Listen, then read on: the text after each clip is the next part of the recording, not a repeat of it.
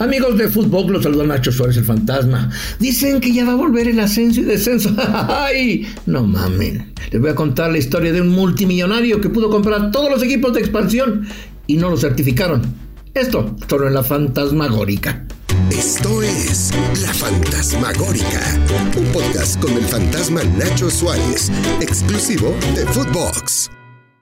¿Qué tal, amigos de Footbox? Los saluda Nacho Suárez, el mismísimo fantasma. Qué bueno que nos acompañen en esta nueva edición de La Fantasmagórica, que bien ya saben, tiene nuevos capítulos los lunes, los miércoles y los viernes. Y en este espacio siempre trato de contar historias que son atemporales, historias que a veces muy pocos conocen, otras con detalles que seguramente serán nuevos. He platicado cuando conocí al Señor de los Cielos en un Morelia contra Pumas, cómo el narco se ha metido al fútbol mexicano, cómo manejó Querétaro, en fin, hay muchas historias de todos los tipos. Ojalá pueda hacer un recuento ahí en mi timeline, aquí en la plataforma que ustedes me estén escuchando, y pueda interesarse en alguno de los temas que tocamos hoy. Hoy vamos a tocar un tema del millonario, del no millonario.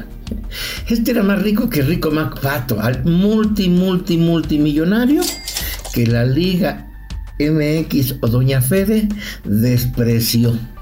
Mucho tiempo lo despreció. ¿Por qué? Pues porque no era amigo del club de Toby. Y voy a tocar la historia de este multimillonario personaje, porque ya ha salido por ahí información y de repente ha dado entrevistas Lalo España, Miquel Arriola, sobre que ya va a regresar el ascenso, es que ya van a certificar la manga. Las certificaciones son a modos, esa empresa que contratan es a modo, ellos ponen los candados o no los candados, y no importa si tiene un chingo de dinero o no tiene dinero. Si son amigos del club de Toby se lo van a palomear, y si no se lo van a palomear, porque ni siquiera las auditorías se las entregan a los equipos o les dicen por qué sí o por qué no. Si son amigos del club de Toby, pues van a pasar. Si no son amigos del club de Toby, no van a pasar. Háganle como le hagan. Si a uno le piden 2,000 pesos y los cumple, va a decir, no, póngale 10,000. Y si cumple los 10,000, van a poner 1,000,000 hasta que no lo cumpla y así no certificarlo. ¡Qué poca madre tiene! Pero en fin, esta es la historia de Jimmy Goldsmith, el multimillonario que fue despreciado por Doña Fede un día, y no lo dejaron ascender a sus equipos. En 2 ocasiones ascendió a los de Colima y le pusieron traba, le inventaron 10,000 jaladas para no certificarlo. Jimmy Goldsmith, yo creo que con la lana que guardaba en el cenicero podía comprar no a 3 equipos, a 10 o 12 o 15 equipos de la Liga MX o la Liga X. ¿Por qué? Porque era multimillonario. Jimmy Goldsmith fue hijo de James Goldsmith. ¿Quién es James Goldsmith? Pues un riquísimo personaje francés que era considerado uno de los hombres más ricos del mundo hasta su muerte en 1997. James Goldsmith, padre de Jimmy Goldsmith, tenía el título nobiliario de Sir que le entregó la misma reina Isabel. ¡Ay, güey! Tenía tanta lana que le cuento, si usted alguna vez ha tenido una cruda de esas espantosas que dice, perdóname Dios mío si en la borrachera te ofendí, en la cruda me sales debiendo, y se tomó un pinche Alcacercer porque no aguanta, pues usted, así como yo, ayudamos a contribuir en aumentar la fortuna de la familia Goldsmith. En Francia, la lana del papá de Jimmy Goldsmith se calculó en 4,500 millones de francos. Fue dueño del periódico L'Express, fue dueño de la Goodyear, fue accionista mayoritario mucho tiempo de Mexicana de Aviación. En México, toda la zona exclusiva fifí de zona Careyes, que son más de 800 hectáreas del litoral y 9,000 hectáreas de montaña, pues son de la familia Goldsmith. El Hotel María Isabel Sheraton, que está ahí en Paseo de la Reforma, fue mucho tiempo de la familia Goldsmith.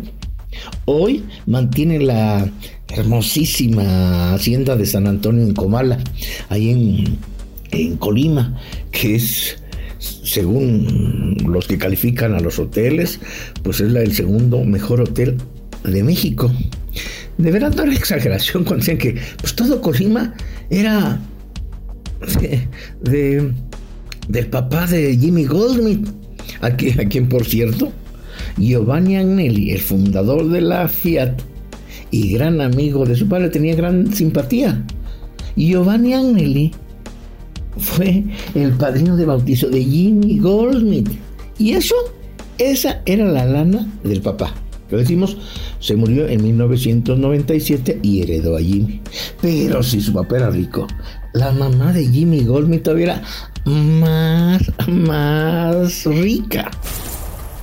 Era hija de un multimillonario boliviano que se llamaba Antenor Patiño, que era considerado muchísimo tiempo y actualmente como el rey del estaño a nivel mundial. Pues tenía y acaparaba las minas de estaño de Bolivia y de Sudamérica y de muchas partes del mundo. De verdad, o sea, no sé si alguna vez ha ido usted a Colima y vio el complejo turístico de las Hadas. Bueno, pues muchos le atribuyen que la familia Goldsmith compró 12 kilómetros de costa, 1,400 de selva en aquel tiempo. ¿Cómo lo hizo? No sé. Pero era la familia y el dinero que heredó Jimmy Goldsmith. Una fortuna incalculable, de muchísimo dinero. Pero en él cuando lo heredaron, le dieron un fideicomiso. No podía hacer empresas porque tenían muchísimo dinero. Pues no te metas en broncas. Con tanta lana que se tiene, pueden vivir 30 generaciones. Pero ¿cómo llegó Jimmy al fútbol? Bueno, pues Jimmy Goldsmith estaba en París y un día llegó la selección mexicana a jugar ahí, y ahí estaba Raúl Cárdenas.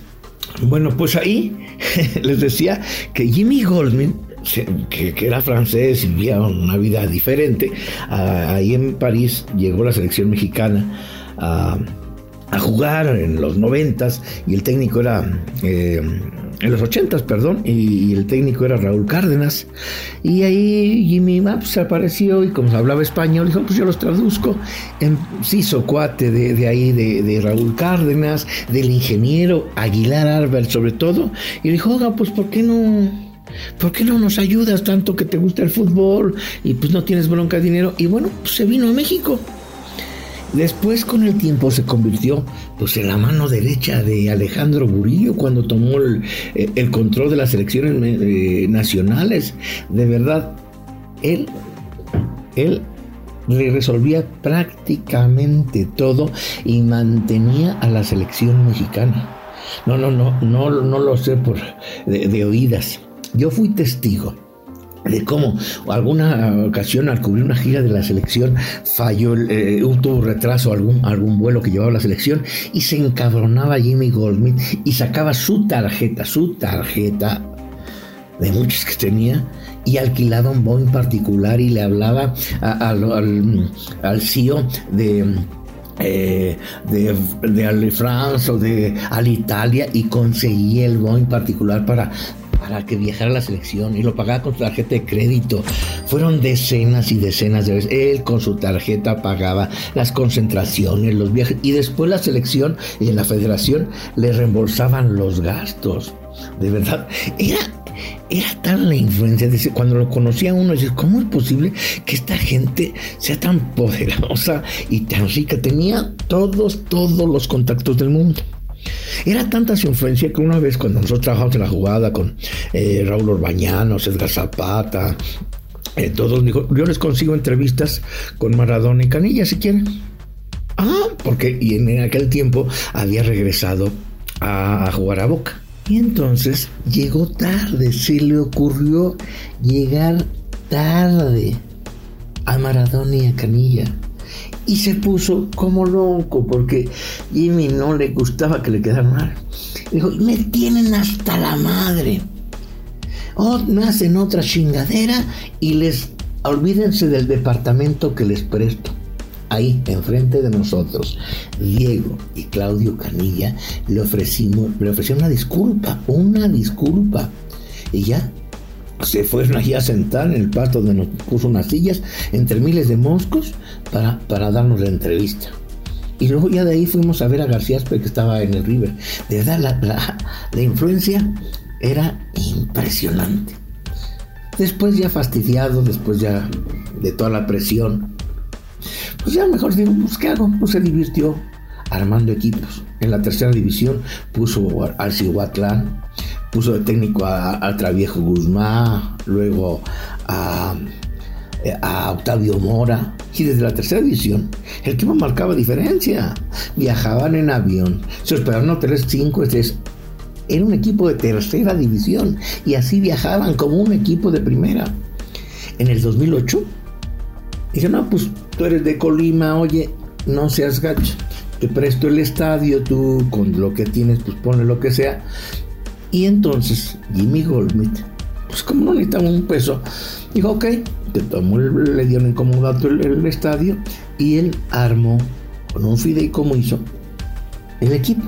Y el equipo pues, es una maravilla, lo vivía y trabajaban mejor, mucho mejor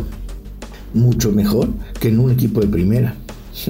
Tanto así que llegó a la final, muy rápido, y la gran final la perdió con Tepatitlán, que no estaba certificado, y por reglamento le tocaría al siguiente mejor colocado, que era Loros, y ya tenían todo para jugar, porque Tepatitlán, repito, Tepatitlán que está junto no estaba certificado. Entonces se fueron al draft a armar el equipo, porque había ascendido de tercera a segunda a la división de ascenso en aquel tiempo. Y mientras estaba jugando mientras comía con Álvaro Dávila y Miguel Ángel Garza, pues le dijeron, ¿saben qué? Jimmy, pues con la pena, no está certificado para jugar. ¡Ah, chinga! ¿Por qué no voy a estar certificado? No, pues es que pues nada más tienes el fideicomiso, o sea, no tienes empresas atrás. No, era de reírse. La lana de Jimmy le alcanzaba para comprar toda la pinche liga de expansión, pero completita, la segunda y la tercera. Les prestó tanto dinero y ahora lo desconocían. Y se enojó. Pues el año que entra me voy a ascender y no me vas a decir que no. ¿Y qué pasó? Pues volvió a ganar. Ascendió, pero dijeron, no está certificado.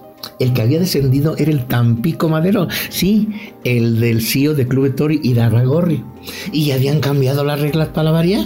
El que descendía del ascenso a la segunda división, pues pagaba 15 millones para no descender. Imagínense, pues descendió el equipo de Irarragorri. ¿Qué creen que pasó?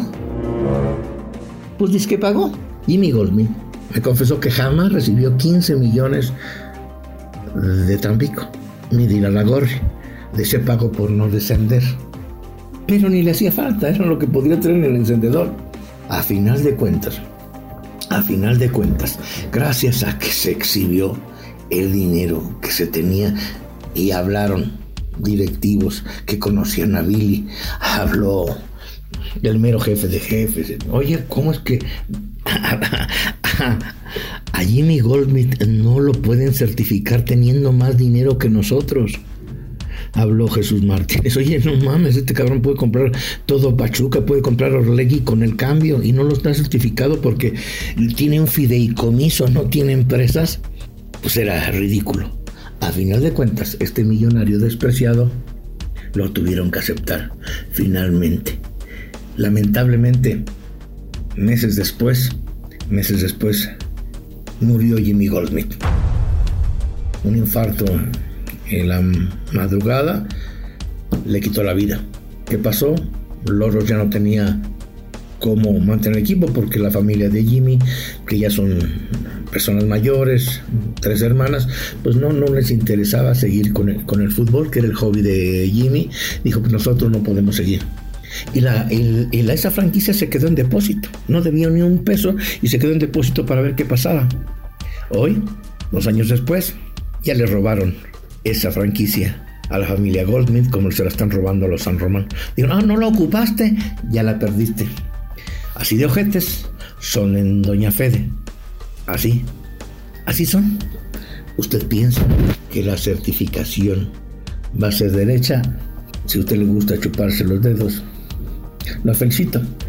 A mí que me cuenten otras historias. Soy Nacho Suárez, el fantasma, y esta fue La Fantasmagórica. Esto fue La Fantasmagórica con el fantasma Nacho Suárez, podcast exclusivo de Footbox.